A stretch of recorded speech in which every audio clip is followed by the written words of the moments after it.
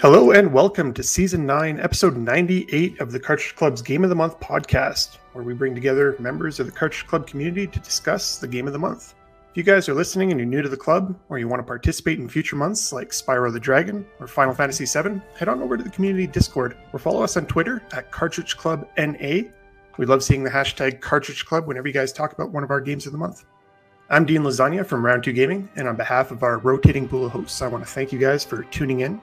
And on behalf of the entire Cartridge Club community, I want to give a huge shout out to those who are part of the Patreon Club Backer tier. Joel Boyce, Kevin from Buried on Mars, Base Awesome, Guy. dude. Yeah, he is. And Caleb J. Ross, thank you guys so much for continuing to support the show. It's October. It's the spookiest month of the year, and we decided to play Diablo 2. So joining me to talk about the game are two members of the Cartridge Club community who played along this month. We got Kevin, Buried on Mars. Hey now. And Church, the Game Grinder. Hello. Thank you guys both for joining me. Now, I want to ask you guys, because, I mean, this game, Diablo 2, has been around for quite a bit, right? It came out in 2000. It followed the hugely acclaimed Diablo 1. It's gone down in history as one of the definitive ARPGs, maybe even PC experiences. And here we are, 20 years later. We're just getting a remaster with Diablo 2 Resurrected. We're still talking about it. Kevin, what's your history with the game? Where were you the first time you played it? And how did you play it this time around? So the first time I played it was probably maybe like 2002 or something. It was one of those games that I kept hearing so much about, even though I had a garbage PC at the time. One of the great things about Diablo 2 is that it was only 2D sprites, so it could play on pretty much anything. So I actually had what I like to call a preservation copy of the game that someone threw my way at work. And I don't know if any of you know about preservation copies back in the day, but they would actually take those games and to make it easier for people to download, they would actually strip away all the cutscenes in that. So you would just get just the gameplay. So there was a few games that I played like that, like Metal Gear Solid on the PC and Diablo 2.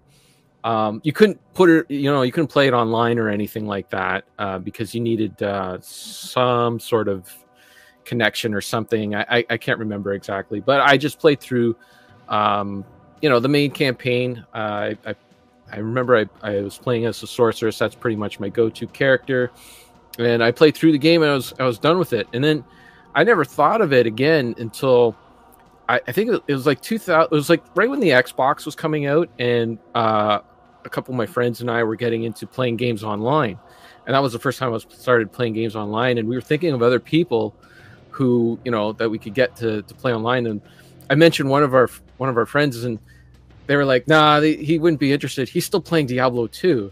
I'm like, "What? That old game, Diablo 2? Who'd still be playing that in 2007?" Here we are in 2001 or 2021, sorry, and still playing Diablo 2. So that was my first time playing it. And then I didn't really play. I played it again about 5 years ago with Sarah. We played my wife Sarah. We played through on co-op. And that was a lot of fun. That was her first time playing it. This time around, I did buy the Resurrected Edition, which I have some issues with, which I'm pretty sure we'll get into. But yeah, PC. I've tried playing the game with a controller once, and that was enough for me. It's just one of those things that I'm geared towards the keyboard and mouse, so I've only played the game on PC. Yeah, and I really want to get into that because I played it on console, and there's a lot of mechanics that I'm wondering how it's handled on the PC versus with the Joy-Con controllers. But Church, I mean, you're an expert when it comes to the Diablo franchise. I think you mentioned in the community Discord that you've put I think you said thousands of hours into this. So, I mean, what does that trajectory look like for you since 2000? Have you been playing it ever since? Did you go dark for like a couple years and not see the sun? Like, how did you fit 1,000 hours into this? Yeah. So, so I was fortunate enough to be able to play Diablo 1, like when Diablo 1 came out. Played it on PC, played it on PS1, and I actually didn't have my own PC in the late 90s up until right about 99, 2000, somewhere in there. I just become friends with a guy who I'm still friends with today, actually. And I went over to his place to hang out, and he's like, "Hey, have you ever heard of Diablo?" And I was like, "Yeah." He's like, "Oh, Diablo 2 just came out." And basically, I dropped everything, managed to get the game, and yeah, pretty much for probably in the next 2.5 years, like I spent an incredible amount of time playing Diablo 2. Initially, playing through the game, getting through all the difficulties, leveling up a bunch of characters, and I was still like so high on the game. I was like, how do I extend this experience? And for some reason, I thought it would be fun to try to collect like all the set and unique items in the game. Unfortunately, one of the things they changed with Resurrected is you can't have multiple accounts now, or you just have your one account, where back in the day, you could have multiple accounts. And I ended up having 8 different accounts. I believe they had 6 characters. It might have been 8 characters that were just all mules. And mules are basically they just hold items. And, of course, there's the item struggles in Diablo 2, so that made it a challenge and required so many accounts to do so. But that's really what drug out my playtime with the game, was just because I was still having fun just doing the grind. Diablo is very, a lot of dopamine rewards there with their loot system. And probably about 2.5 years. I remember approximately around the time when I stopped playing, and I never really went back at all. Just because I felt like I'd put my time in with Diablo 2. Not that I would never revisit it, but I just didn't have a motivating factor to do that. And, I had friends that have played on and off throughout the years. Like, one of my best friends, actually, he played until, like, I want to say, like, late, 2009, 2010, he was still playing. But I think a lot of people who really stuck with the game, with Diablo 2, for so many years, eventually ended up just doing like a lot of botting. They'd use bots to gear grind to try to get like the absolute best stuff in the game. Because I possibly put in a couple thousand hours. I don't, that's a rough estimate, just compared to like some of my other gaming experiences with time tracking. And in all that time, like I never got like the top tier stuff myself. Like I'd estimated about 80% of all set and unique items in the game, and really it was all the top tier stuff that I was missing. But I had everything else. I had checklists and everything. I believe it. Yeah, 8 accounts, 6 characters per account. I mean, that's a lot of hours. Yeah. So you guys are clearly more experienced with this game than I am. My friend had it back in junior high. I used to go to his house during just lunch period. He was walking distance from the school, and I started up a barbarian and sort of waffled between single and multiplayer. And I remember getting as far as Bloodraven. So having replayed it now, that's still the beginning of the game. I never really quite made it that far.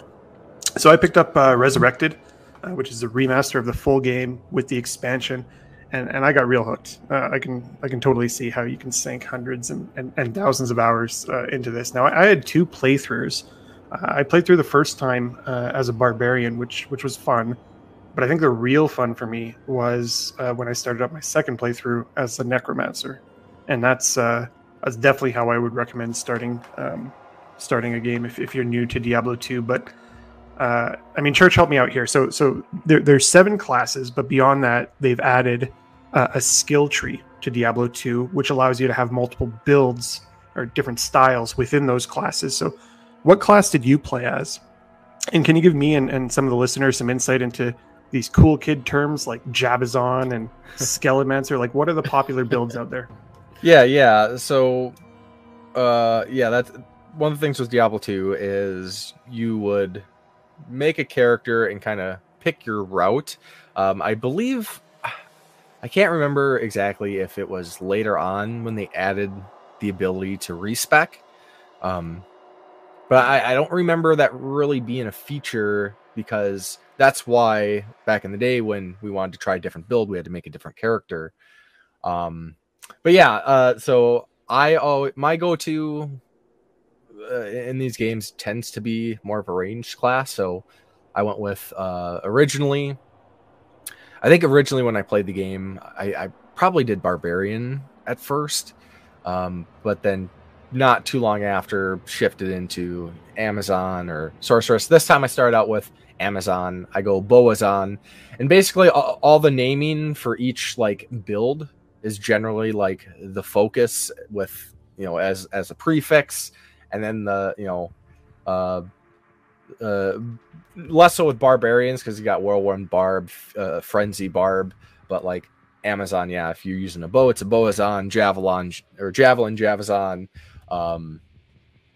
It just, you know, it shortens the naming, so you don't have to say multiple words because that's too challenging for some people, I think. But yeah, so that's kind of I think one of the hooks is to try different character or different build. You know, that it's kind of boosting your replay there. Yeah, I gotta say it was a completely different game. Like when I went through with my Barbarian class, I had 0 skills by the end of the game. Like not one, not even bash. Like I was all my skill points went into resistances and mace mastery, and so I had one button which was click, like just attack, and I would just sort of absorb the damage. And again, it was fun, but being able to summon armies of skeletons and golems and monsters around you and have like literally 20 NPCs fighting on your side, it's a whole different experience of a game. So Kevin, how about you? I mean, you played Sorcerer for the first Diablo. You said that's sort of your go-to. Did you play Sorceress this time around? Well, I wanted to do something different because I got to say, like, I am not on Church's level. I might not even be on your level, Dean. I am I guess I'll just come out and say, like, Diablo 2 is probably my favorite RPG of all time. And even though I have played through it, you know, about 3 or 4 times, I think I'm still very much a casual player. I go in and I really don't know what the heck I'm doing. I just, you know, find, you know, collect things and put it on my character and play through it. And the Sorcerer has always been my go-to character. I just like burning everything with fire. I just go through and, you know, throw fireballs at everything. You know, whatever it is coming my way, just throw a fireball at it. And so, you know, this time around, I did want to do something different. So I picked the Assassin because I've done that in other games and I've always had fun with that. So I was playing it. It's like a completely different game because with the Sorcerers, you kind of go, when you go into a dungeon or whatever, you kind of go into a doorway and just blast everything with fire, and then, you know, wait for the scraps to come out and you know, blast them away. And but with the Assassin, I had to like hide around corners and stuff and wait for people to come out and come around, and because she didn't have very much of a ranged attack, right? It was all close combat.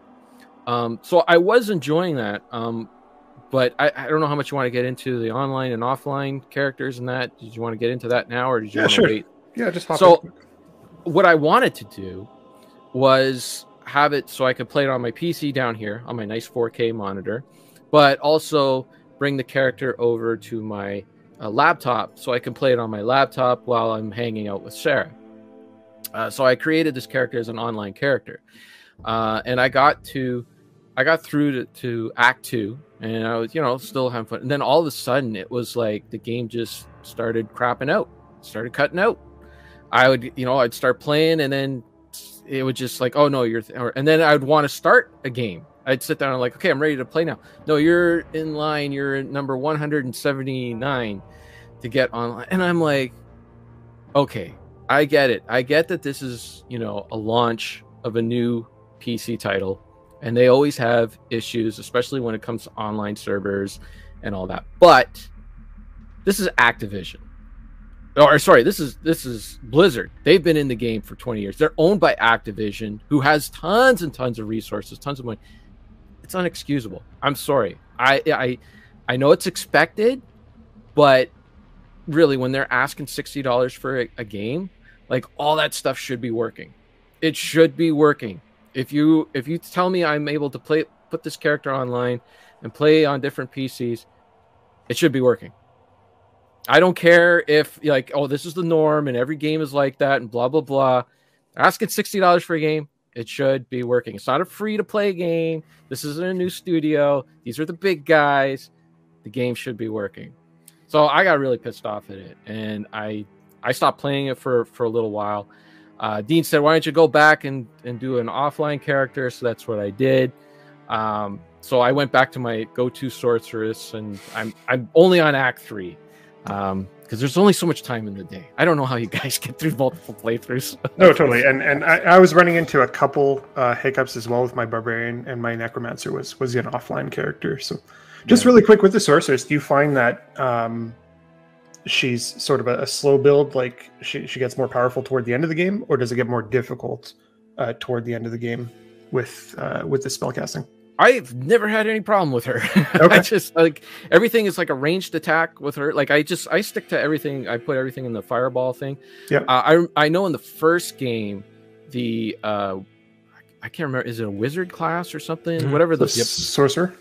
Well, he was very squishy. Like anyone ran up to me and I was toast, right? But with her, like nothing seems to be able to get too close to her. And if they do, I also do that where you can go into the town and you can get a guy to come around and help you. And they seem to attack that guy first, which is really nice. They go after him, and I can just kind of hang back. And so he's kind of, what do they call that? The Hireling. Right. No, but a tank character. He's a little bit of a tank character where they go and attack him first, and then I do I throw the fire from, and it's kind of sketchy. I wish they kind of improved that a little bit, like. Because he can get lost sometimes, especially when you're in close quarters and that. He'll get hung up on a wall or something like that. Yeah. It's kind of cool because he's his power is that he can heal. So I don't really have to worry too much about potions and that. When he does it, sometimes he'll like just not like I'll have like 16 health left, and he's like, "Hey, come on, buddy! Like give me the health." And I kind of have to like use a town portal to go back into town and then come back into the thing, and that kind of like resets him a little bit, and he'll get into it, which is a little disappointing, but I don't know, it worked for the most part. So it's not I don't find the sorceress as squishy as in the first game. It's just because people can't get close to me. Yeah, Sork definitely is one of the, I think, better classes. Like there's Diablo 2 is and this I might be jumping ahead when it comes to some of the difficulty discussion, but Diablo 2 is it's kind of an interesting game because you have the different difficulty levels, and I think primarily playing through normal, like you're gonna be able to be pretty successful no matter what you do. You don't have to know the meta of some of these builds, but if you continue and jump through the other difficulties, like that's when like your choices can really have a huge factor in what's viable in the later difficulties. But I'll kind of save some of that for the later discussion. Sure. So while we're on classes, we reached out to the Cartridge Club community to see what classes they were playing as, and far and away Necromancer was the most popular response. There was a lot of Necro players, some Barbarian, some Sorcerers, some Amazon. I didn't see any love for the Druid or the Assassin, and those were the two classes that were added as part of the Lord of Destruction expansion. Have you guys? Oh, Kevin, I know you've played Assassin. Yep. Which is more sort of traps based. Church, have you played Druid? Yeah. Originally, when Lord of Destruction came out, I played the additional classes. I pretty much had every class like up in the late 80s, early 90s or so. This time, I didn't play a Druid. I started out with my Amazon, and then I made a Sork, and then I started an Assassin, just because like as I was playing through the game and as I have other friends playing, I'd progress further just because I actually took a bunch of time off. Like every Diablo release, I take like a half a week off of work because usually they get released on like Wednesday or Thursday or something. So I'll take days off, and like that's all I do. So I'll get quite a bit further than my friends. So then I'll make my second and third characters or whatever, so I can play with them, because usually it's play with whoever's furthest behind. You play with them just so you can get them caught up. That's kind of how me and my friends work that. Right. Yeah, I dove pretty deep this month into a lot of the behind the scenes stuff. Watched a lot of interviews, read a lot of books, and it's just super impressive. irrespective of how it panned out, like how much work Blizzard North put into trying to balance the character classes, not only, you know, act to act, but also, like you said, Church, difficulty to difficulty and skill path to skill path. Like they really wanted to make sure that at any point in those games, you could take a snapshot of two classes and they would be relatively equal in terms of, you know, the different ways you can get through the game. So I think, you know, 5 classes in general, but adding 2 to the expansion, so 7 classes and all the different permutations of builds. I think it's a tall order across the 3 difficulties. So it was pretty cool to see. But speaking of behind the scenes, I want to talk about one of the biggest changes to Diablo 2 from the first one, and that's the story. Right, in Diablo 1, the story very much an afterthought. The cinematics, you know, the big twist at the end, that was all done by, you know, a separate party outsourcing work to a different team. This time around, they really wanted to be, or really want to have the story as sort of a strong driver. So it's a continuation off the first game, right? At the end of the game, the canon story is that the warrior defeats Diablo. He takes the fractured soul stone and he shoves it in his head to contain the power of Diablo, but you know, it doesn't go as planned. He eventually becomes possessed. He becomes this dark wanderer, and he starts his journey east to awaken his brothers, who are the other primevals, Baal and Mephisto.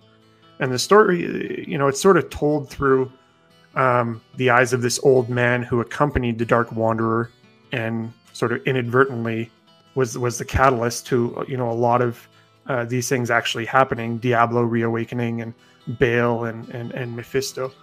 And so you as the player or as a hero, you essentially follow the Dark Wanderer east throughout Sanctuary and essentially stop evil. You travel east, you stop evil. It's a simple story, but the way it's told, I think, is pretty elegant, and there's a lot of cool characters between the prime evils and the lesser evils. So, Kevin, what were your thoughts on the story this time around? Did you even pay attention? Had you paid attention in the past? No, I didn't think so. I'm always lost. I never know what the heck is going on. I kind of follow it. Like I got there was the old guy and he's following, and you're chasing down Baal, Baal guy, Baal, whatever his name is. Story is just like, I don't know what it is with video games, but like I watch movies, I can follow a story. When it comes to video games, like it's just too much. There's too much action in between, right? It's like what happened? I watched like the opening cinematic like 2 weeks ago, and now I'm at the second cinematic. I'm like, what happened? I don't know. What do I gotta do? I gotta go get that guy. Just go get that guy. All right, let me go get him. So no, I have no idea what's going on. So I'm here to learn.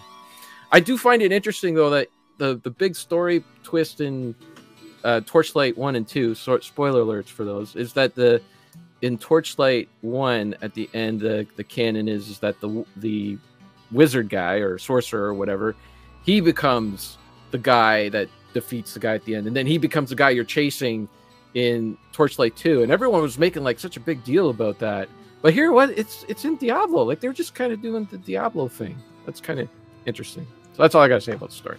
Yeah, I think they did a good job because you can simplify it in your head as much as possible. Like you're chasing a guy east and you got to go kill him. Like that's essentially the story. Yeah. But if you want the lore and you want to read about Adria the witch and her, her sort of coaxing the warrior post Diablo into becoming this sort of possessed thing, so that he could reawaken the primevals and all this stuff. Like you can get as deep as you want, but. I guess, Church, do you have a favorite part of the story? Do you enjoy the story and the lore behind it? Yeah, I do enjoy the story. I don't necessarily have like a favorite part. Diablo it's interesting. It's one of those games where, like, yeah, you can entirely enjoy Diablo 2 without reading a single line of dialogue. They make it so easy just to click away and keep going. But if you want to sit there and kind of listen to the characters talk, you can really get all that backstory, the background, as you mentioned, to really flesh out the world. Now, do I remember all of that, even spending as much time in the game as I have? I don't. I know I know the main gist of the story. Like some of the finer details are lost on me. Like my memory's not great by any means, so some of those finer details I do miss, But I think the story is pretty cool. One thing that I really like about Diablo 2 story is how it pretty much continues right off Diablo 1. And it's not like you're actively participating in what's happened, because everything already happened. As the Dark Wanderer moves east, you're just kind of following in the wake of destruction, and the corruption that happens as he's passed through these areas, and you're trying to find the next steps to continue on to get to where you need to go so you can defeat the primevals. It's pretty awesome, and how they tied everything from Diablo 1, like what happened with the warrior, what happened with the Amazon or the rogue. I mean, I think that's pretty cool. Yeah. I will say, like, what the game does really well is add atmosphere to the like when you start Act 3 and you come into that jungle town. I can't remember the name of it. But when you start in there, and like everyone in the town, like the guy who sails the ship, you take a ship there, and he's from that town, and he hasn't been there for a while. And he's like, "Oh my god, my town is like ruined. Like, what's going on here?" And then you're going around and you're talking to the other people, and they're like, "Yeah, this place used to be great. We can keep it like safe along the shore here, but if you go past in the jungle, there's going to be a bunch of monsters in there, so you know what you're going up for." So I think it does a great job of building atmosphere. Just the main finer points of the story is just kind of lost on me all the time, but that's my thing. It's not, I don't think it's anything wrong with the game. Like you said, like it's really my fault, because every time, like, I got stuff that needs to be identified, so I come into the main hub, and I go to Kane so he can identify everything for me for free, and he's got that thing over his head, and I'm like, oh man, if I click on him, he's gonna start talking again. And I click on him, he's got like paragraphs of words, and I'm just like, okay, let's go. I need to identify this stuff. Yeah, stay a while and listen. And it's worth mentioning too. Like, if you play Diablo 2 online, which I'm of the camp where Diablo 2, all the Diablo games are intended to be co-op games. So I don't know. It pains me when I hear people play offline and whatnot, but to each their own. But when you're playing Diablo 2 online, what can make it really challenging is especially if you're playing with just random people in the public.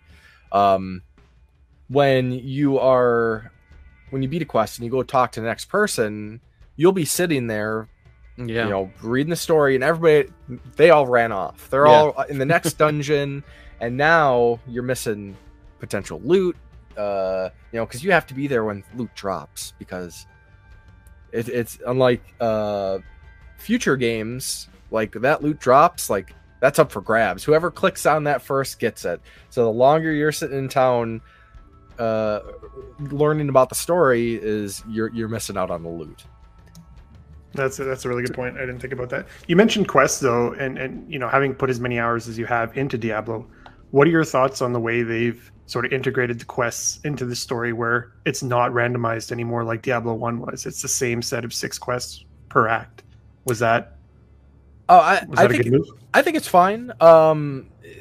It helps with a game like this where it's kind of very repetitive. Having things mixed up could be great, but I think for what Diablo 2 is, it works just fine, because then you can kind of know the beats, know what you got to do, and then especially when you're running other characters or power leveling or any of that sort of stuff, you kind of can streamline your own process in some ways. I never had any problems repeating the quests. Yeah. Okay, well, I mean, I think that is a nice segue into the gameplay, which is really the bread and butter of the Diablo franchise, right? That kill reward concept that they've really mastered is what everybody loves. So I think they took some complaints that they heard about Diablo 1, like the constant clicking, and they've introduced some quality of life improvements like the click and hold and some of the inventory management stuff. And at the time, it was pretty masterful. Kevin, you mentioned it's probably your favorite ARPG, but how do you feel it holds up by today's standards with all the other ARPGs we've got that's have sort of built off of this. Is the loot rewarding enough? Is the gameplay diverse enough to keep new players invested? There's definitely what do they call it? Quality of life improvements that they've made in other games that's been derived from Diablo and Diablo 2. It's transfer. Like I was mentioning before, like the AI from your partner, that wouldn't be acceptable in a modern game today, right? Like it would get raked over the coals in a review or something like that. There's also a bunch of other things. Like I love that pet thing in Torchlight, where you don't have to keep going back to the town to start to manage all the inventory. You can just put all your garbage to your pet and send off your pet, and that just keeps the gameplay moving. Better loot, or not loot, but inventory management systems and that are in other games. It's kind of like as I was playing this game, I was kind of torn, because it's like, do you want all those quality of life improvements in Diablo 2, or do you want to keep it pure? Do you want to keep that experience pure so people coming new to the game can enjoy it as it was? Because pretty much this remastered edition, or whatever, what's it called? The remastered? Which one is this one? This is Resurrected, which is the remastered. There's some R word that they put, So pretty much for this game, other than there was something that they did a little better. I can't remember what it is now, but it's pretty much the core experience with just better graphics, which is nice to see. But I kind of wish maybe they would give you some options to turn on some modern things, just a couple of improvements that would have made the quality of life a little better. So I was kind of torn, because it's great, awesome. People coming to it are getting the core experience. But then on the other hand, so many other games have done things better, and that just kept the game moving. That I don't know. I'm torn. Yeah, and they really struggled with that. If you look at some of the behind the scenes, like what to change, because they knew that there are so many purists out there. Yeah. So even things like just the auto pickup of gold that they've added. That's something that is a no-brainer for me. I thought that was great. But there's the option to turn it off, whether or not you want to keep it on or turn it off, right? The muling that was happening, they've added all these shared stashes now to so you don't have to mule your characters. But even that has its downsides, as Church, as you mentioned, right? You used to have X amount of accounts with all these mules, so you could collect everything. So I guess you're a little biased because you've put so many hours into it, and I'm sure it holds up for you. But what are your thoughts on Resurrected, and did it make sort of the right moves for the modern gamer, aside from the graphical overhaul? Like, did it add enough quality of life improvements? I mean, for me, Resurrected is it's like the chef's kiss. It's just brilliant, absolutely brilliant. What they did, it's the game, just fresh coat of paint, and what they did to expand on some of the design, like some of just little details that most people could care less about. I remember watching one of the dev diaries where they were like, oh yeah, in this random building, we added garlic and hanging meats and stuff. Most people couldn't tell you what any of that was, but the just putting those little details just fleshed out the visual element so much more. Now it was interesting because I played with some friends who hadn't played Diablo 2 before, so this was the first time. And I thought it was really interesting especially at first, a lot of them kind of struggled a little bit. Diablo 2 was a little bit more methodical, a little bit slower paced, until you get going with things that might increase move speed, or you get a bunch of abilities. But once they gave it a little bit more time, pretty much all their complaints went away. I think really the only complaint that I ever hear anybody says was inventory size. Mm-hmm. And I don't know why they made the choice to keep inventory so small. I can kind of agree with that. That was kind of my, again, with the whole muling thing, is I kind of wanted to start as items were dropping, uniques and sets, I was like, oh, I want to start collecting these again because it's fun. If anybody wants to say, oh, I'd like this, I want to do this build, I'm looking for this item, I'm like, oh, here, I have it. Now taking away the ability to have all these accounts, like I can make a bunch of characters, but the shared stash you get, what is it, 4 pages? And I had 3 pages, and I had those filled up like pretty quick. And I'm just keeping like again, like sets, uniques, like gems and the runes, like the things that are useful for everybody. So that was kind of a bummer. But I think just because this game is what it is, and they were like, we're going to keep the experience true, we're not changing anything, like I felt pretty good with that.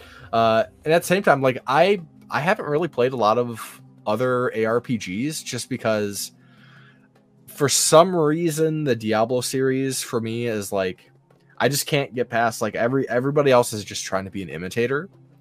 So I struggle to get into other ARPGs, which is unfortunate because there's some other really high quality ones out there. But I feel like getting invested in the Diablo series, and this kind of kicked in with Diablo 2, is like, I want to know these games are going to like live on, continue on. And with something like, Path of Exile, that could be, it's just that's its experience. Like, I don't know, it's this weird thing of me. It's just because I love the Diablo series so much. And like Kevin said, like Diablo 2, I struggle with naming like my favorite game, like of all time. It's impossible. I will never be able to say this is my favorite game ever, but I have a bunch of favorite games of all time, and Diablo 2 is one of them. Like I could say it's my favorite game ever, and I wouldn't feel like I'm letting all my other favorite games down, but I just can't make that call because there are other ones that are like, that's my favorite game. I just love Diablo 2. Like they can almost, I think as far as a remaster, I think they nailed it for the most part. Besides, they're trying to give you the true experience of Diablo 2. They don't want to change anything. There's kind of a joke that a lot of people are making is that, they're giving you the true experience, so you have to deal with the connection issues. You have to deal with the server issues that they had because they didn't change anything. They just gave you this game and they slapped a new coat of paint on it. Like, yeah. No, that's good, and I would echo that. I mean, I think if you're a newcomer to the game or want to experience it, Resurrected is the way to go. And there's a way for you to hop back into Legacy mode and see the original graphics. There's a way for you to toggle off a lot of these quality of life improvements. So even if you want to see what the original experience was like and make your own choices from there on how you actually enjoy playing the game, I think that's the way to go. Now, I got a question for Church. Just a quick question. Yeah. So the people who were playing Diablo 2 for the first time, were they coming from Diablo 3 and going back to 2? Yeah. Okay. I could totally see that. And most of my new friends to it, like they gave it an honest go and eventually ended up like enjoying the game quite a bit. I did have one friend that I was really surprised about that. He's like, I just can't get into it. It's too slow. It's too hard. Which, I think it's valid. Diablo 2 was cut from a different cloth where it's like, they don't give you tons of instructions on like how rune words work or how these builds work. And then, especially like once you get into later difficulties, like if you made your build in a certain way, like you're gonna hit a brick wall where it's just, if you're playing a barbarian, unfortunately, like it gets a point when unless you have the gear to support that barbarian on like hell difficulty, like you're pretty much screwed because you don't have high resistances for all the elements, and there's no way to get that with your stats and skills. So, and I know that friend in particular struggled with that sort of stuff where a lot of games now, they tell you the systems inside and out when you play the games, or there'll be tutorial menus or tooltip explanations. Right.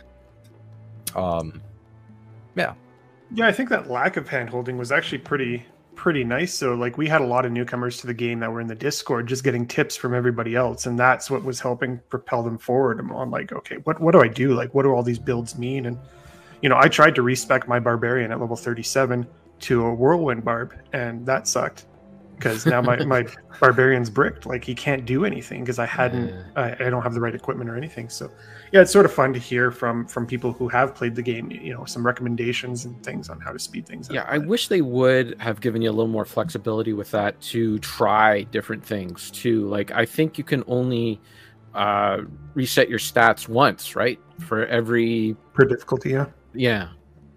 You got that reset, like it's the woman in that first town that'll do it for you.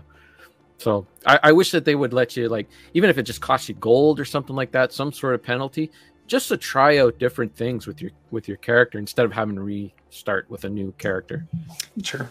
And that was kind of interesting too, because like Diablo 3, like that was one of the big things with Diablo 3 is they wanted people to be able to experiment and mess around with builds. So instead of having skill trees, they just gave you skills and you could switch them up. Right. And there was actually like a lot of criticisms about that. A lot of people are like, oh, they dumbed this down, they babied everything up for all these new gamers who can't handle the struggles. And come on. I always find that ridiculous. For like, if you don't want to do that and you want to play, you can play it that way, right? You can play, just don't do those things that they put in there for other people. Like, you don't want to play on easy mode, don't play on easy mode. Yeah. There's nothing wrong with having easy mode there. Well, speaking of weird people,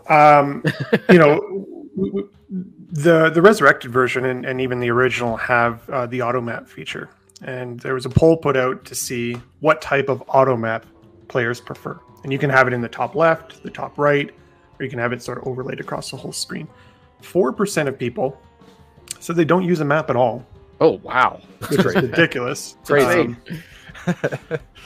I'm guessing they're still in the rogue encampment somewhere. 13% said they use it in the top left corner, which I think is equally weird.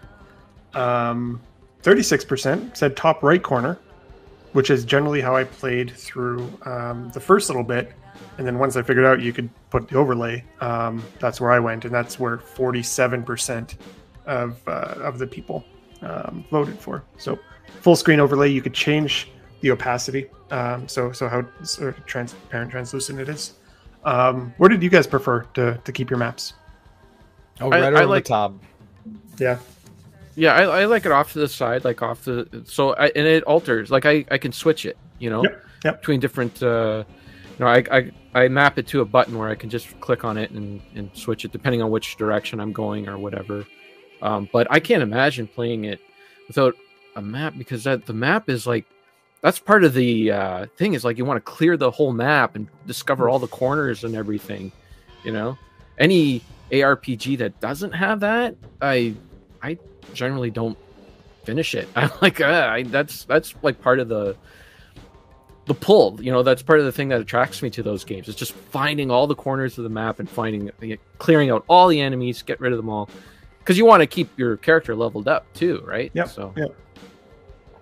Okay. Well, before we get off of gameplay, I did want to talk about some of the difficulties and some of the features that were left out of the original game. Of course, David Brevik and his team at Blizzard North really wanted permadeath to be a feature of this. They wanted to be able to dock you experience points on every death, irrespective of difficulty. And they are sort of implemented in some way with hardcore mode. And, there is an opportunity to play like that. But I found the game, and I'm on Act 3 or Act 4 now of Hell difficulty. So there's normal, nightmare, Hell as you beat each predecessor. The next one unlocks for that character. And I'm finding it super hard.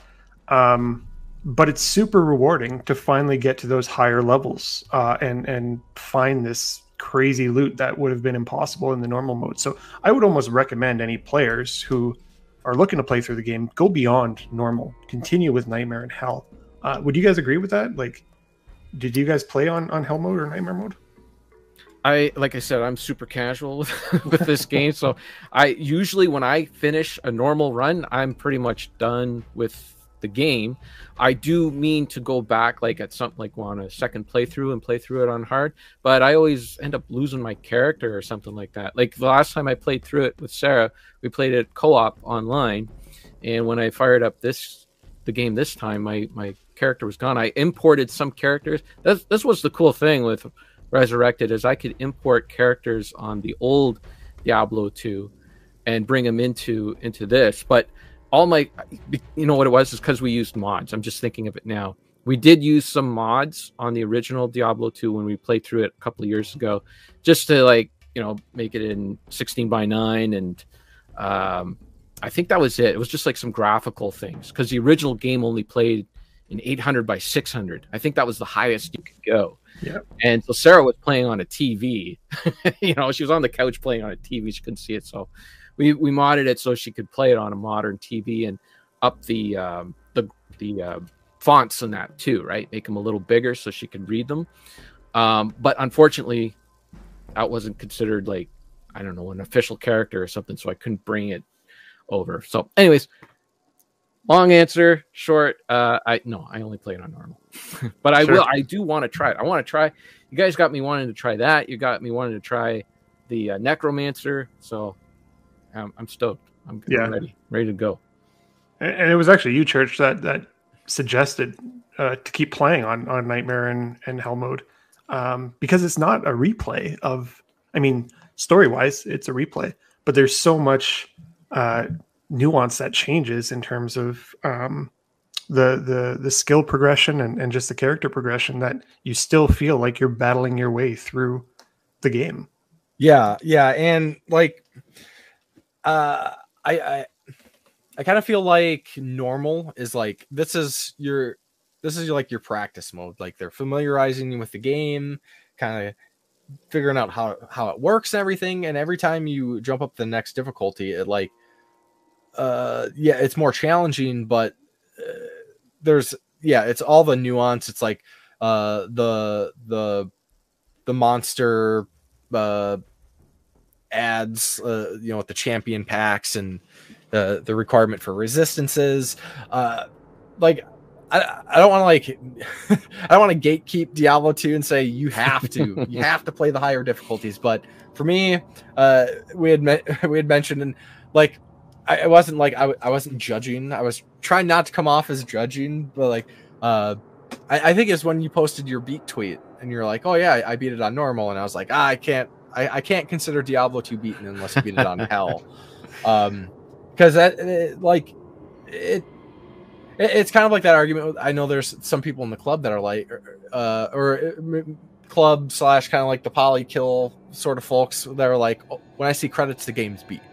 Mm-hmm. And I think that's to the detriment sometimes. And Diablo definitely, because like especially with your higher ability skills, like you just started getting those when you beat normal. All the like really cool gear and really cool stuff that all these things can do, like you don't even get access to until you get into Nightmare and Hell, like the high level rune words. Like they can do some really neat things, and all of that is cut off unless you progress.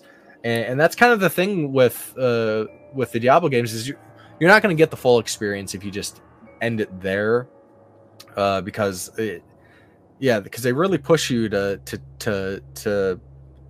face that challenge and overcome. And that's where that the kind of like that reward, like you really feel like you accomplish things as you progress, like especially in hell mode, which it can definitely be challenging if you don't know what you're doing, if you don't have anybody who can kind of share some of this information, or if you don't take the initiative to look up some things that you need to do to survive in hell difficulty. It can definitely make it challenging, and I could see how that could turn some people off. But I am wholly encouraging everybody to push through and try those higher difficulties, because it can be a blast. And it can be pure chaos, especially when you get 8 people in these games and like literally all hell's breaking loose, and it can be so fun. So fun. Well, that's what I was going to ask. So, from Diablo 1, which was originally peer-to-peer, they changed in Diablo 2 to client server, which eliminated a lot of the hacking and made multiplayer a little more fun for certain people. How does the difficulty work with that? Does it still progress like normal Nightmare Hell? And is it even harder because you have 8 characters all just pounding on Baal or on Diablo? Well, the scaling is fantastic because if you play the game, it's just straightforward. It's like you get 100% loot drop, 100% experience, and a person joins and it bumps that up. It bumps up like how much will drop, but then it also bumps up how difficult the enemies will be, how much experience you get. So it's the scale. The scaling is done like very, very well, and I'm sure that's been tweaked over the years, because that's another awesome thing about Diablo 2 is Legacy Diablo was supported. They continued to update that game. They didn't add more content necessarily. They did add some things years later, back in the day, but patching, balancing, like they've continued to do that over the years, which is pretty great. But yeah, it scales very well. And for me, especially when it comes to online games or co-op games, even if I'm playing with complete strangers, like I have so much more fun just knowing that there's other people there participating and enjoying the experience and working together, to overcome these challenges together. It's fun. It's so much fun. Yeah, I think once they have the server stuff ironed out, and we're not 562nd person in line, then I think we'll have fun with that. Is there anything else you guys want to touch on the gameplay, or can we move on to some of the graphical design stuff? I think we covered it pretty well, largely. Because I think graphics are a really sort of integral part to Diablo 2, because, Blizzard North had a choice. They could go to polygonal 3D graphics. They had the technology to do that, and they chose not to. They chose to stick with 2D because they felt they could get more action, more expression with the sprites that they had, than if they were trying to work with clunky polygons. And obviously Resurrected changed that. I played Diablo 3 just the first couple hours, and it was a fun game, but it did not feel like Diablo to me at all. And I know that's sort of up for debate, but I don't know if it was because of the polygonal 3D, or it felt like a good ARPG, but it did not feel like Diablo 2. Having said that, trying to hop back into legacy mode with the sprite graphics, I couldn't do that for very long either. So, how did you guys, maybe Kevin, start with you, how did you guys prefer to play this? Did you like the 2D back then? How does it hold up today? And do you like what Resurrected did with the graphical overhaul? I did like the new graphics. I would switch to the old graphics just once in a while, just press the G key and look at it for a little bit just to see, like, oh yeah, I remember how this looked and all that stuff, and then go right back to because I thought the new graphics were great. The one thing that, especially with the Sorceress, the one complaint I've always had about the graphics on the original game was the walking gait of the characters. Like, they always looked like really stiff. Like she looked like as if that skirt was like way too tight for her and she couldn't move in it. And they fixed all that with the new graphics. I think they pretty much seem faithful to the original. All the characters kind of had like a similar look in that. Like I talked about atmosphere a little bit, that I got all the same vibes in that. One thing they really do really well with the graphics is I think the shading and shadows. Like when you're walking through any sort of tight corridor in that, and your character has like a light radius and you walk by things and the shadow moves very well. That's always like really well done in these Diablo games. And I think they brought all that vibe into the new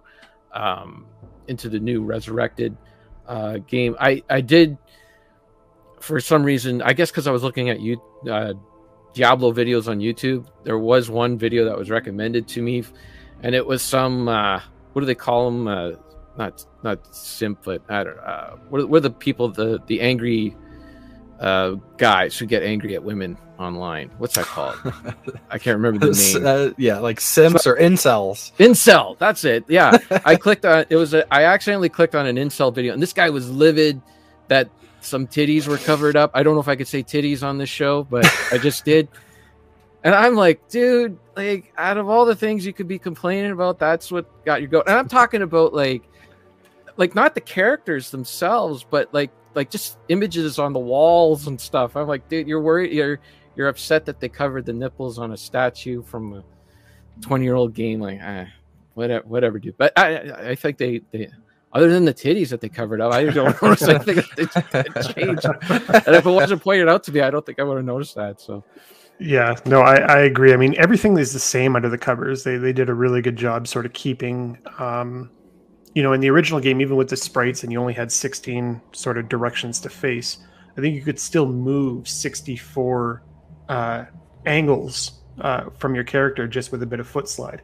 And they were able to sort of overlay the new graphics on top of that to make it a little smoother so you weren't running funny like you had mentioned, Kevin. Yeah. But overall, I mean, this is... I definitely prefer the 3D, but it still feels like really, really good. It feels older, but it feels really good. And the lighting is awesome. And I saw that garlic. It was like a white pixel in the original game. Yeah. Well, even the items dropped on the ground too. I could actually make out what a light potion is and a greater potion is. Like just the detail on that. I don't think you could. I could never see that on the original game. So yeah, they had something called the flip team, who was essentially just working on the item flips. Different items sound different. They go to different heights when they flip, and they all have these graphics that are a little bit different than the original. So I love like when you broke like a tiny little jar and a big ass giant shield would come flipping out of it. Yeah. And actually, one of the minor changes that they made with Resurrected is the dropped items reflect the visual look instead of just being the same thing, even though like the picture of it when you mouse over it like would be a different color. They changed that so the colors were reflective and they look like the items when you actually wear them now, which I think is pretty awesome. But one thing that I thought was really cool is when I fired up Resurrected, because I pretty much media blacked out, they're gonna do a remake. Okay, I'm on board. I don't need to see anything. I like to really experience everything firsthand. I don't need to see a video showing me every single thing before I will invest in the game. That's just how I go. And when I fired up Resurrected, it was like this is how I remember the game looking, which was interesting because then you hit G and you flip back to the old graphics. Yeah, it's like wow, like night and day. I mean, I love the old graphics. Like sprite based anything is like I just can't get enough of it. But I can't go back now, largely because of the frame rate of the original only ran at like 24 FPS. Yeah, which it's like I don't remember the game like running like that, but that's how it ran, and it was amazing back then. But yeah, they nailed it. They nailed it. They did such a good job. Like Vicarious Visions, because they also did the Tony Hawk 1 and 2 remake, and those are just again like flawless for what they were trying to accomplish. Like well done.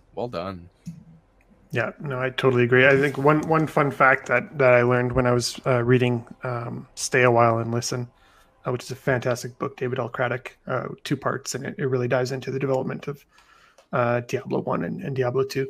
And in the Arcane Sanctuary, which is, you sort of take that portal and you're in sort of a space setting and floating platforms and stuff. They were going to have like big portal backgrounds and swirling stuff. And they just put a placeholder in there. They took the Defender arcade background with the stars, and they just plopped it in there as a placeholder, and they forgot to pull it out. So Diablo 2 actually ships with the Defender background the Arcane Sanctuary, and they sort of played on that in the remaster as well. They kept just stars instead of the swirling portals. So I think like little tidbits like that are pretty cool. Yeah. But they had a great design team, and obviously the team changed pretty dramatically. Blizzard in general, Blizzard North sort of fell apart, and for Diablo 3, it was an entirely different team. So you can see a lot of the the changes in art design. But I still feel that, you know, the atmosphere, like you were saying, Kevin, is really captured well, even in the resurrected version with modern technology. You still get sort of that creepy, dimly lit vibe, as opposed to, you know, the brighter stuff that we saw in Diablo 3. Yeah, as you mentioned, the lighting, like, it does so much to like enhance the atmosphere. To switch back to those old graphics, as your character would walk around, it's basically you have a circle of light around you, and then it's like black. Yeah. So this, like, you walk around a pillar, it, you know, the light reflects or cuts around the pillar and everything. It's great. I do want to mention this, Kevin. I'm glad you brought up the kind of like quote unquote like censorship changes that they made. I'm mixed on that. Like, I don't necessarily understand why they made those changes. I can understand some of it, kind of with today's sensibilities, but it wasn't, the things that they had changed weren't necessarily like things to like titillate or excite people. It was like, oh, here's just a statue, and it was, you know, those kind of things. Like, I'm mixed on it. Like, one of the first things, it's like, what? Oh, but the Amazon, she's like an older lady now. It's like, yeah, I like, you know, I like attractive characters in video games. I like the Sork under boob. Like, oh, that's right. Yeah, they did. Whatever, it's changed. I wasn't upset at first. I was like, huh, that's kind of strange, but I don't get hung up on those sorts of things, because at the end of the day, that's like, not what it's about. These are games are designed to sell and make money, right? And they want to make the games as accessible as they possibly can. And one of the ways that they figured out to make it more accessible to more people is to cover that stuff up. Not make it like as if it's just for a certain group. Make it for it's everybody. And you might not like it, but that's what it is. You know, they have it figured out that if they cover the stuff up, it's going to sell more copies. And if they had it figured out that if they show more nudity, that's going to sell more copies, then they would do that. You know, it's got nothing to do with like, oh, we're kowtowing to this group, or they just want to make money. Yeah, there's people, you know, decrying like, oh, it's woke culture. It's like, no, yeah, exactly. That's not what's going on. Video games have changed in the past 20 years, and there's it's a bigger audience now. It used to be a small audience. You had to spend thousands of dollars on a computer to play these games. There was only a certain amount of people that were going to do that. Right now, it's accessible. It's that this game is on. It blows my mind. Actually, it's on everything. You know, it's on the Xbox, PlayStation, Nintendo, and the PC. You know, before it used to be just a PC exclusive game, and now it's on everything. So to make it accessible for everybody, and probably they had to change stuff to get it on the other platforms too. Like Nintendo's, you know, notoriously censored. You know, so maybe they just wanted to. It just made it easy, and then we could sell a bunch of copies, and it gets like a this rating instead of that rating, and they got it figured out that it's going to sell a lot more copies if they do it that way.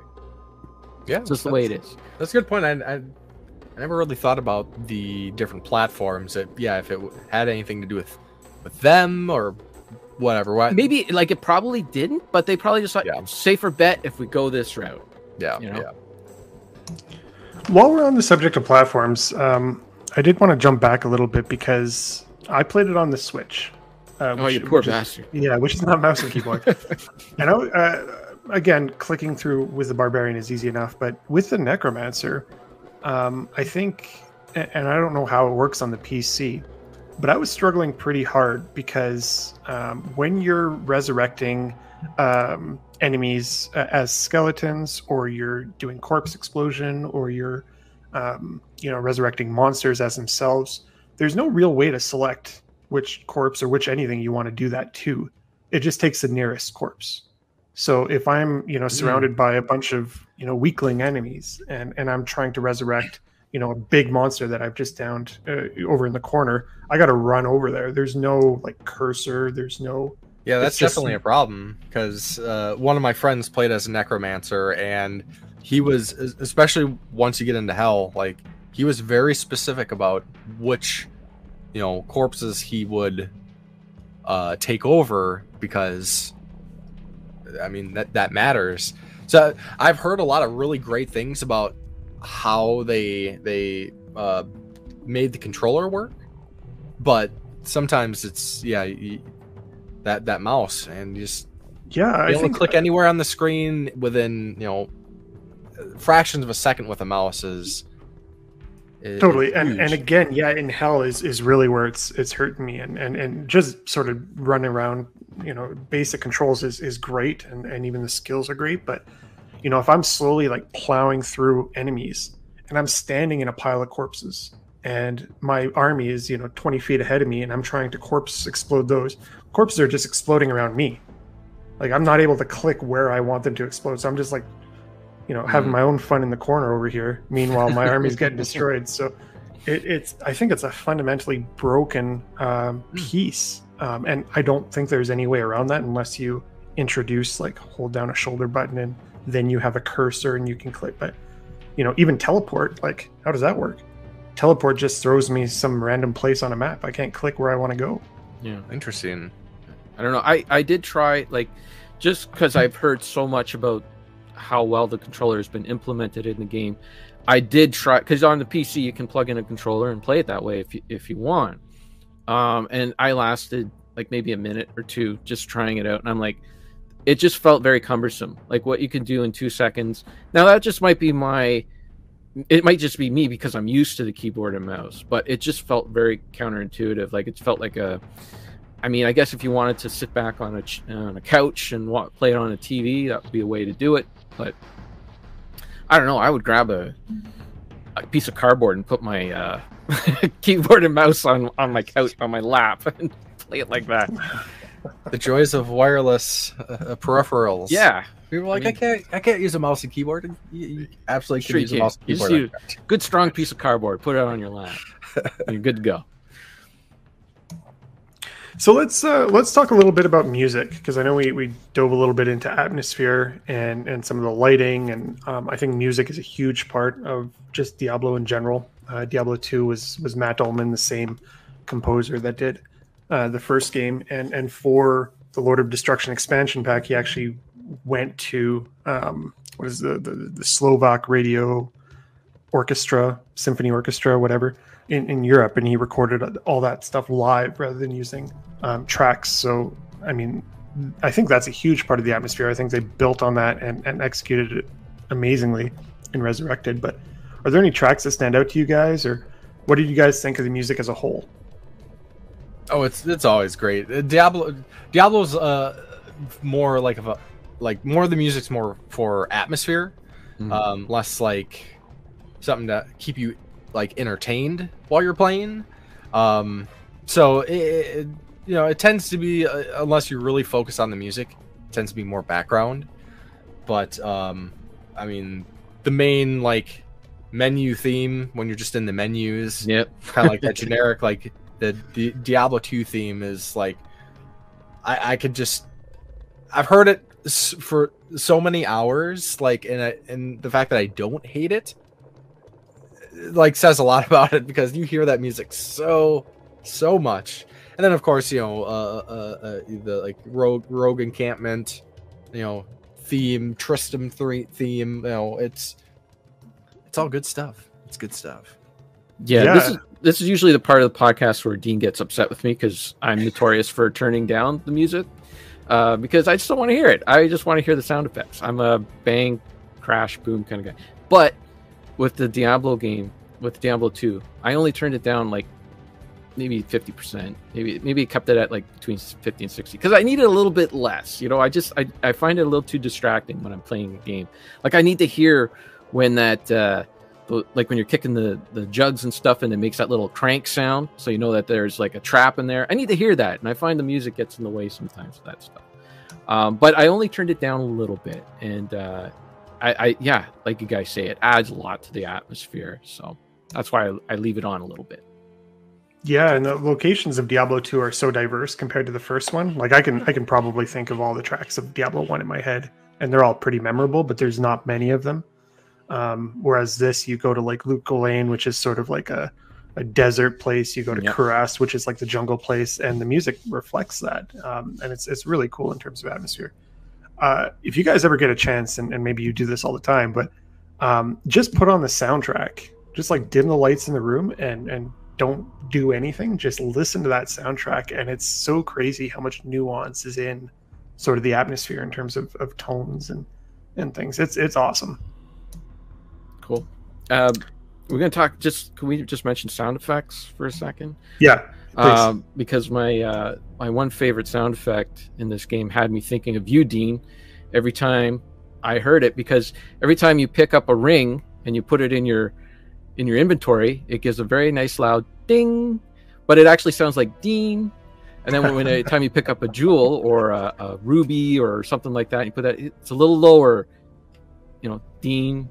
Yeah. So every time I heard that, I thought of you, Dean. It's just like it's saying your name every time. It's singing it for you. So a lot of the sound effects were redone for remastered, but they purposely kept in the same gem dings and that skull pop. Now like that put a skull in your inventory, yeah, if they changed those, I would be like incel guy on YouTube, like complaining. That's sacred. You can't change that. Yeah, Absolutely. potion sounds. Yeah. Well, like, the other thing too is like Sarah will hear that, she'll hear it and she'll be like, oh, I remember all those sound effects. I'm like, yeah, she doesn't really want to play the game again now for some reason. She's just not in. But at some point, I know those sound effects are going to grab her and she's going to want to play it again. I mean, it adds so much, especially when you're just, again, plowing through the same dungeon for the 20th time and you're just waiting to hear those dings or the rune drops or, something you're looking for. And again, that flip team, they did a lot in terms of making the axes sound different than the shields, sound different than the maces. And I mean, if you got a keen ear, you can play through blind almost, right? You know what's dropping. You don't have to hold down the shift key to see all the items. I mean, that's really all I had in terms of gameplay and music and graphics. I mean, I think the game is stunning. I think it's a great experience, whether you're a newcomer or you're coming back to it after 20 years. You guys just want to give your overall thoughts on the game? Kevin, why don't we start with you? Like, how would you recommend playing this? Would you recommend playing it? And, what are general thoughts? Well, I love it. I think it's great. It's really hard for me to criticize. Like I said, I'm torn about the stuff that they didn't change. I'm glad that they didn't change a lot of stuff, but I'm also like, it's going to be a little difficult for new players to come onto it. I think the state that the game is in right now, it's we'll say it's October 2021. I'll say like the state it's in right now, don't buy it now, because there's a lot of stuff, the online stuff, and that just doesn't work yet. Even offline, I had the game crash on me a few times. And right away, this message box pops up, and it's from Blizzard, and they're like, "Hey, we want to fix this game. Tell me what you were doing to make the game crash." And I'm just like, I was playing the game. I wasn't doing anything crazy. I was in a dungeon. I was walking around, and it just crashed. So I think, like, I waited to play Diablo 3. I like, it was like a year or two. The what was that thing that everyone was complaining about? The auction house, that was gone by the time I started playing it, and I had a blast. Never crashed on me once.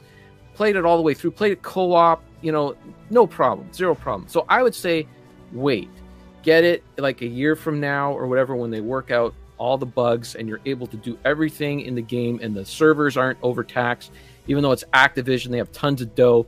There shouldn't be overtaxed servers, but for some reason there is. So I'd say wait, get it on sale, play it a year from now. But it is a fantastic game.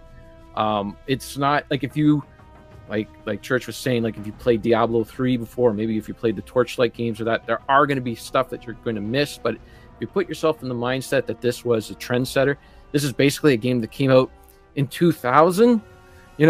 Bush wasn't even president yet when this game came out. Like, Bush 1 or Bush 2 or whatever, one of those Bushes. Like, it's a long time ago.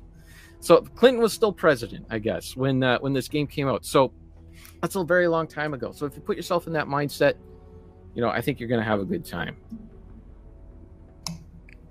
Awesome. I agree. Church, despite the lack of underboob, yeah, still pretty good game. Yeah, no, it's still great. Like I said, this is arguably one of my favorite games ever made. I think it's still at it's one of the best. I would like somebody to show me an ARPG that has been made in the last 20 years that isn't following in the footsteps of Diablo 2. Like, it just, it's peak. It's peak. It's so good. It's so good. I mean, as far as like whether or not I would recommend people playing it right now, I'm different. I'm one that I don't necessarily. I'm in a weird place because I know a lot of people get really upset when you buy a game $60 and it has issues, crashing, server issues, whatnot. Maybe it's because I'm from such a strong PC background that it's kind of become the norm for me to deal with a lot of this stuff. The first week or so, when Resurrected was released, there were lots of server issues. It's a lot better now. The queue, the queue to get on is one of the things that they try to do to help with some of these server issues. But I'd imagine that queue thing is going to go away once they figure out. I don't know why they don't just open up, put another server on the rack or something. Yep. It's weird.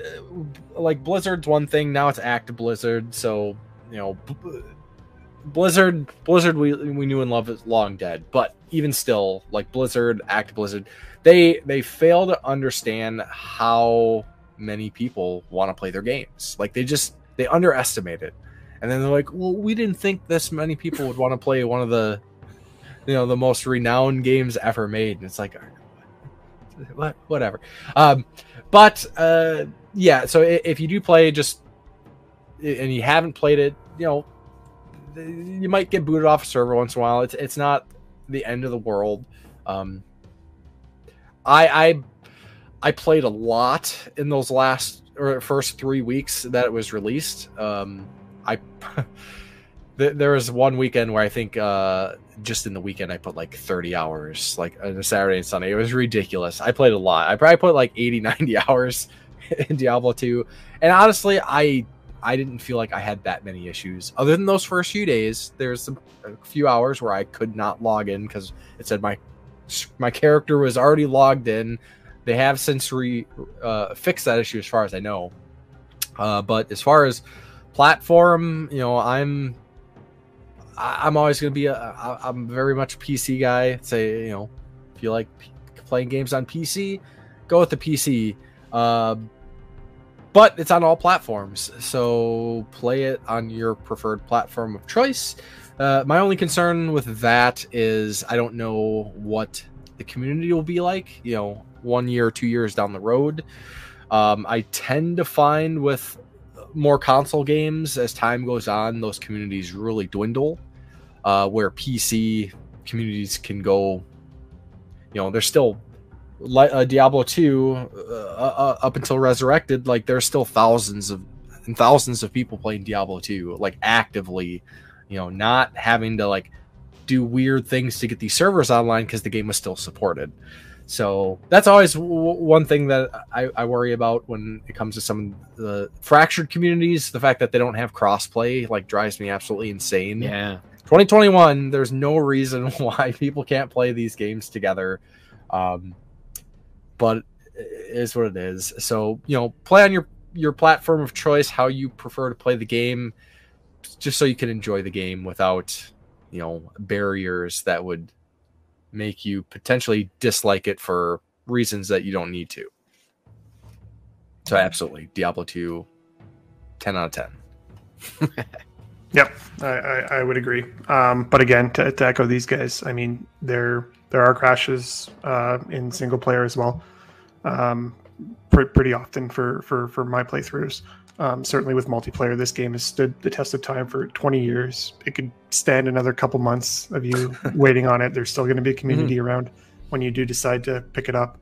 There are a couple hiccups with console-based play. If you're looking at some of the nuances or going through hell mode, I would definitely suggest PC. But this is an awesome game. Based on my playthroughs of Diablo 1, Diablo 2, and what I've played of Diablo 3, Diablo 2 is certainly sort of the definitive one. If you're going to look at a great RPG, I would suggest starting there and see what you think. But it's great for newcomers, and it's a great community online. And in the Cartridge Club, I was super surprised at when we announced this as a game of the month, how many people played along and how many people were just crazy veterans when it comes to games like this. So that was really cool. I just want to add one thing too. If you played any other ARPG, if you played Path of Exile, Torchlight, whatever, and you think, I played Diablo because they're all driving. You haven't played Diablo. There's like playing through Path of Exile is not like playing through Diablo 2. Yeah, I don't know if that was worth adding or not, but I thought I should. No, point taken. All right, folks. Well, that's going to do it for this episode of the Cartridge Club Game of the Month podcast. Again, November's Game of the Month is Spyro the Dragon. You guys can play that on the original PS1. You can grab the Spyro Reignited trilogy on modern consoles or PC. We got a member of the community who's playing it on PC. He's got it up to 120 frames a second. I mean, wow. It's a nice, smooth looking game. I'll tell you what, Richard put it on his Steam wish list yesterday. Wow, that's a testament right there, guys. Yep. And in December, for our 100th Game of the Month, we're finally playing a game that's near and dear to my heart, something that members have been requesting since I've been requesting since back in season 1. Final Fantasy VII, which is super, super exciting. It's my favorite game of all time. And I'm really hoping that we get a lot of newcomers that somehow have avoided this game for the past 24 years or however long it's been out. Is the remake of Final Fantasy, is it all good to go like that? Or do we have to play just the original? No, you can play the remake, which is really just part one of the original, or you can play the whole original. You can play this however you want. I think a lot of people are going to be playing the original game, the original 3-disc version. But if you want to just play through remake, you can do that as well. The original game? Wait, the remake is just part of the original game? It's not the whole thing? Yeah. Oh, yeah. It's like the first 6 hours of the original game, but spread across 80 hours or however long, 30 hours, 40 hours. I'm out of how deep you go. I'm going back into the Diablo dungeons. Do both, so you get the true definitive experience. Yeah, if you haven't played the original yet, I would definitely suggest popping in the original, playing through that, and then I have. You'll appreciate the remake so much more. But one other thing I wanted to mention to all the listeners is, leading into the 100th episode, we have a really special tribute video coming out later this month or later in November. And it's really just a look back at the Cartridge Club and the amazing community that's grown from it. I'm super proud of how that came together, so can't wait to reveal it to you guys. Keep an eye out in November. And if you see it, share it. Just want to grow the community. And I think this is a really great and heartfelt video that I think will help do that. But again, if you guys want to get involved with the club, if you guys are new listeners, I'd encourage you to follow us on Twitter at Cartridge Club NA. You can also visit our Discord for all kinds of discussion, past, present, future games of the month. But not only that, we talk about movies and comic books and content creation. Just anything nerdy, you can go there. Great place for people to talk about anything. And if you guys are interested in supporting the club beyond just the review on the podcast app of your choice, the club is entirely funded by pledges made from members of the community like you guys. We're super grateful to those Patreon supporters. So if you're interested in being part of that, please look at how you can do that. Head over to patreon.com/Cartridge Club. I want to thank you guys, Kevin, Church, for being on this show. This was a super fun one, a super nice one to knock off my backlog. Kevin, where can people find you? I guess the best place is on Twitter, Buried on Mars with a Z at the end, because some jerk still has Buried on Mars. Sent out one tweet in 2011, and I can't get it. I can't get that name. At one point, Twitter said they were going to drop all the people who did that, but this hasn't happened yet. So it's Buried on Mars with a Z, and that's where I post all my things. So if you're that interested, just follow me there, and that's where my stuff will be. Yeah, I do like the Z better than the underscores. So let's. Yeah, the underscores were getting a little too much. Right. Church, how about you? Where can people find you? So I'm on YouTube, Facebook, Twitter, Instagram as The Game Grinder. Unfortunately, similar situation. Somebody took The Game Grinder on Twitter, so there's an underscore in mine. But just look me up, The Game Grinder, you'll find me. I also co-host the Game Tenants podcast. And, of course, for this club folks, you might hear me periodically as one of the occasional hosts of the Cartridge Club. So, awesome. And again, I'm Dean Lasagna from Round 2 Gaming. Follow me on Twitter at round_2_gaming. Same story. And big thank you to all of you guys who've listened. We look forward to hearing from all of you soon. Thanks for joining us. Till next time, CC Unite.